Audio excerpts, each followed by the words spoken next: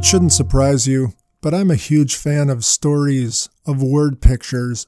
You can talk to me all day about how you feel, but if you tell me a story or give me a word picture of how you feel, I normally get it pretty much right away. For example, it's hard for my wife to focus on anything when the kitchen is dirty, and particularly when there's dishes piled in the sink. But once those dishes are taken care of, she's dialed in, all mine, and will focus on anything. I learned early on to capture the power of that word picture, dishes in her sink, to help communicate how I was feeling. So if I came home after a hard day with all kinds of responsibilities on my mind, all I had to do was say, "Babe, let me tell you a little about the dishes in my sink right now."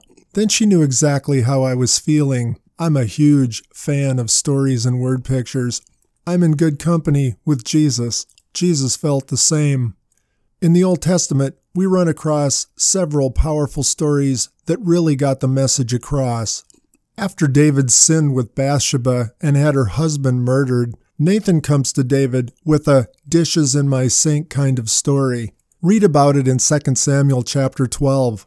People around David had been whispering gossip, and God had been really convicting his heart for maybe as much as 6 months over this sin. But David sat on his hands and did nothing until Nathan came in and told him a little story. A story about a poor man who had a family pet, a lamb. You need to go read it for yourself. It's a dandy. In the Gospels, you're going to get an entire array of stories like that from Jesus. We've labeled them the parables of Jesus. In the Sermon on the Mount, Jesus said he didn't come to destroy the Old Testament law or to compromise it in any way. He came to fulfill it. Those Old Testament laws, like the 10 Commandments, the family rules, it's what God wanted for his people, expectations that they couldn't meet, but he would help them. God's people had become calloused, and they'd embraced as normal things very contrary to God's expectation, his family rules. In the Sermon on the Mount, Jesus clarifies in his words, his preaching, what God intended from the beginning, what was normal in God's eyes for his people. It was a punch in the face of his listeners, including the disciples. It challenged almost everything they thought was normal and godly and noble and worth pursuing. Jesus knew going in, those words themselves would never pierce the calloused hearts of his listeners. But maybe his stories would, at least would pierce the hearts of some of them. It'll help to know what the word parable actually means. It literally means to throw beside. I'm sharing with you a story I'm taking from a teacher I had about the meaning of parables. He was in a lecture hall, was explaining a new medical procedure to a number of doctors from across the country. It was a procedure called a stapedectomy. He turned on an overhead projector and put a replica of the stapes, a small bone in the inner ear, on the screen. That looked pretty big projected on the large auditorium wall. Then, to give the physicians an idea of just how small the stapes is, he threw a dime beside the stapes on the overhead projector. In an instant, every single surgeon in that room knew just how small the stapes is. Parables were throw-besides. They were the dime he used, something his listeners understood, to explain the stapes to them, things they didn't understand or had twisted under other things they now considered normal. You've done throw-beside parables. You take a picture of a spider and it looks massive up close, and then you take a picture with a pencil eraser next to it, and now people know how big it really is. Jesus really needed these stories, these throw-beside parables. And there's 2 reasons for that. The first is what we talked about in episode 8. The things regarding God and how God works are high and hard to understand for us pygmies. And of course, they're even harder to understand when our hearts have become calloused over and we've embraced as normal the things that are absolutely abnormal in God's eyes. Now King Jesus is trying to explain to his would-be citizens those deep principles of his kingdom, like grace, love, forgiveness, mercy, the need for interdependence and community, the values of heaven that really matter, the importance of the hereafter, not just the here. No amount of preaching in words is going to get through those calluses and reveal these difficult to grasp truths. So in the rest of the Gospels, Jesus breaks loose the stories, the throw-beside parables.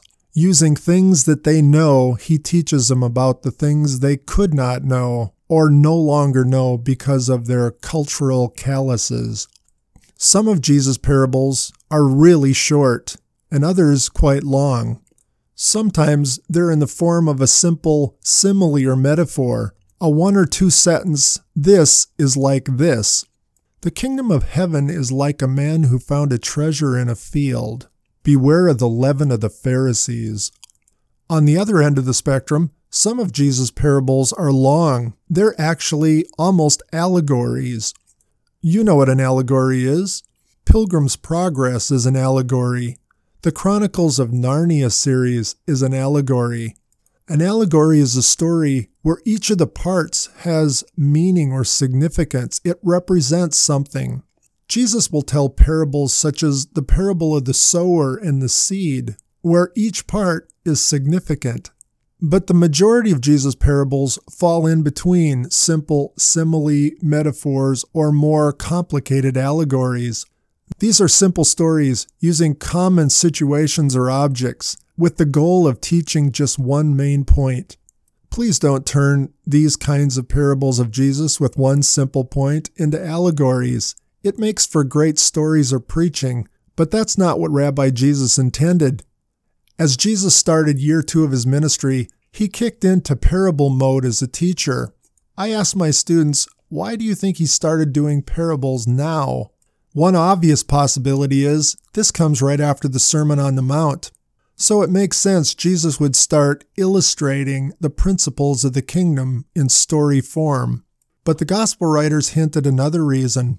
While we'll see Jesus was very popular in year 2, a rock star, those who opposed him started to turn up the volume. They began to dig in. They attributed his miraculous signs to the power of Satan. We'll see even some of his family members sought him out thinking he'd gone off the deep end. It's simultaneous with this that Jesus kicks in to teaching his parables. Apparently his disciples wondered about this too, because they come to him directly and ask him, "Why do you teach in parables, Rabbi?"